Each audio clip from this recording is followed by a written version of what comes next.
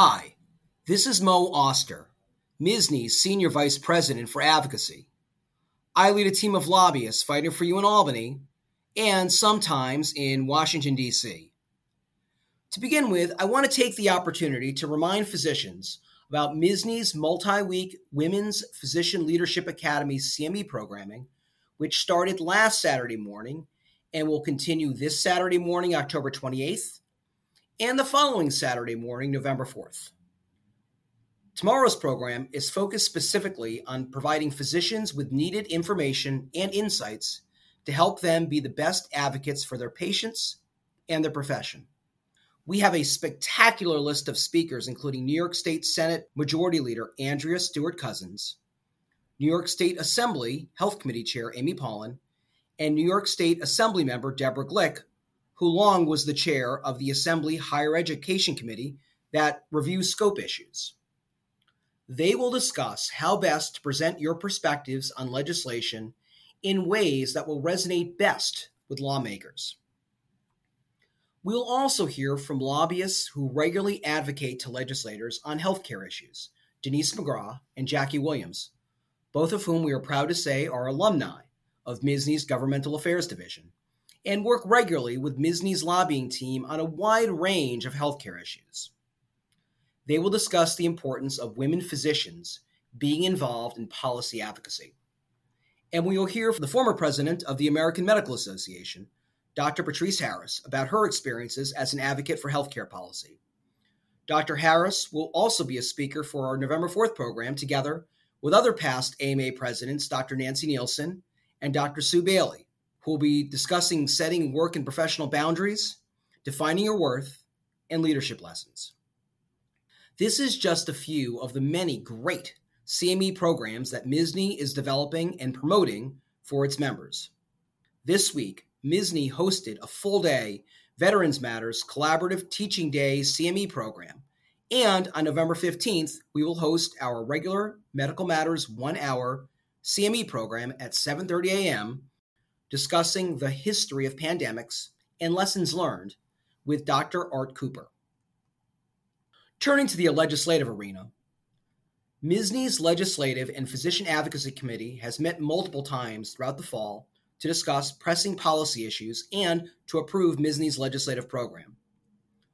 We have also discussed the several resolutions that have been referred from the MSSNY House of Delegates that took place earlier this year, relating to a number of important topics such as restrictive covenants, the standard of care to be applied by courts for care that is provided by non-physicians, the limits on out-of-state telehealth care delivery, and advocating for applying consumer protection rules to self-insured plans based upon a recent far-reaching Supreme Court decision.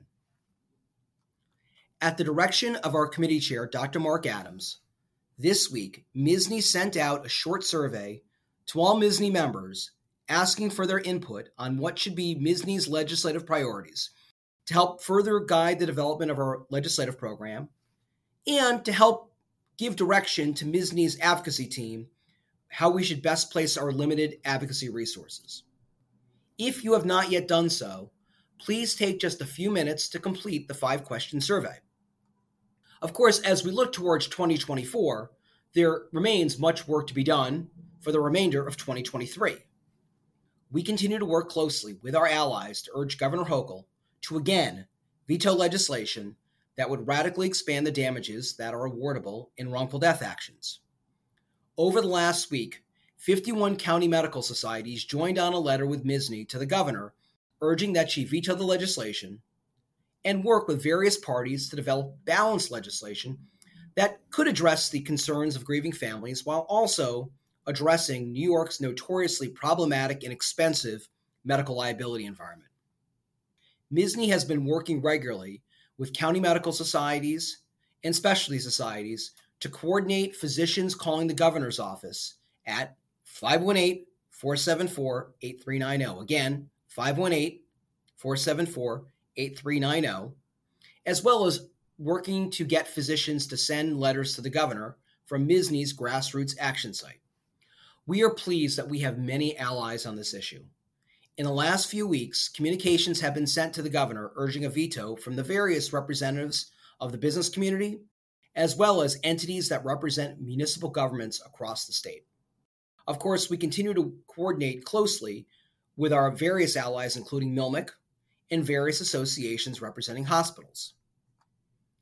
Given the ongoing controversy of this legislation and the intense advocacy happening on both sides, it is likely that once again this legislation will not be delivered to the governor until December, but could be sent at any time. Your calls and letters and educating your colleagues about doing the same remain the most important steps that you can take to affect the ultimate outcome. I also want to note on a separate legislative item that MSSNY recently joined 5 specialty medical societies in a letter to the governor's office urging that she sign into law legislation that passed the Senate and Assembly earlier this year to prohibit restrictive covenants in physician employment contracts. We also, as part of that, requested that there be chapter amendments to exempt small privately owned physician practices not located in existing defined shortage areas. The reason for the amendment is to make sure that we are acting consistent with MSSNY policy, which speaks specifically to prohibiting restrictive covenants or non-compete clauses in contracts used by health systems and by private equity-owned practices. Thank you very much for taking the time to listen to this podcast and for your dedication to MSSNY, your county medical society, and your patients. We will speak again soon.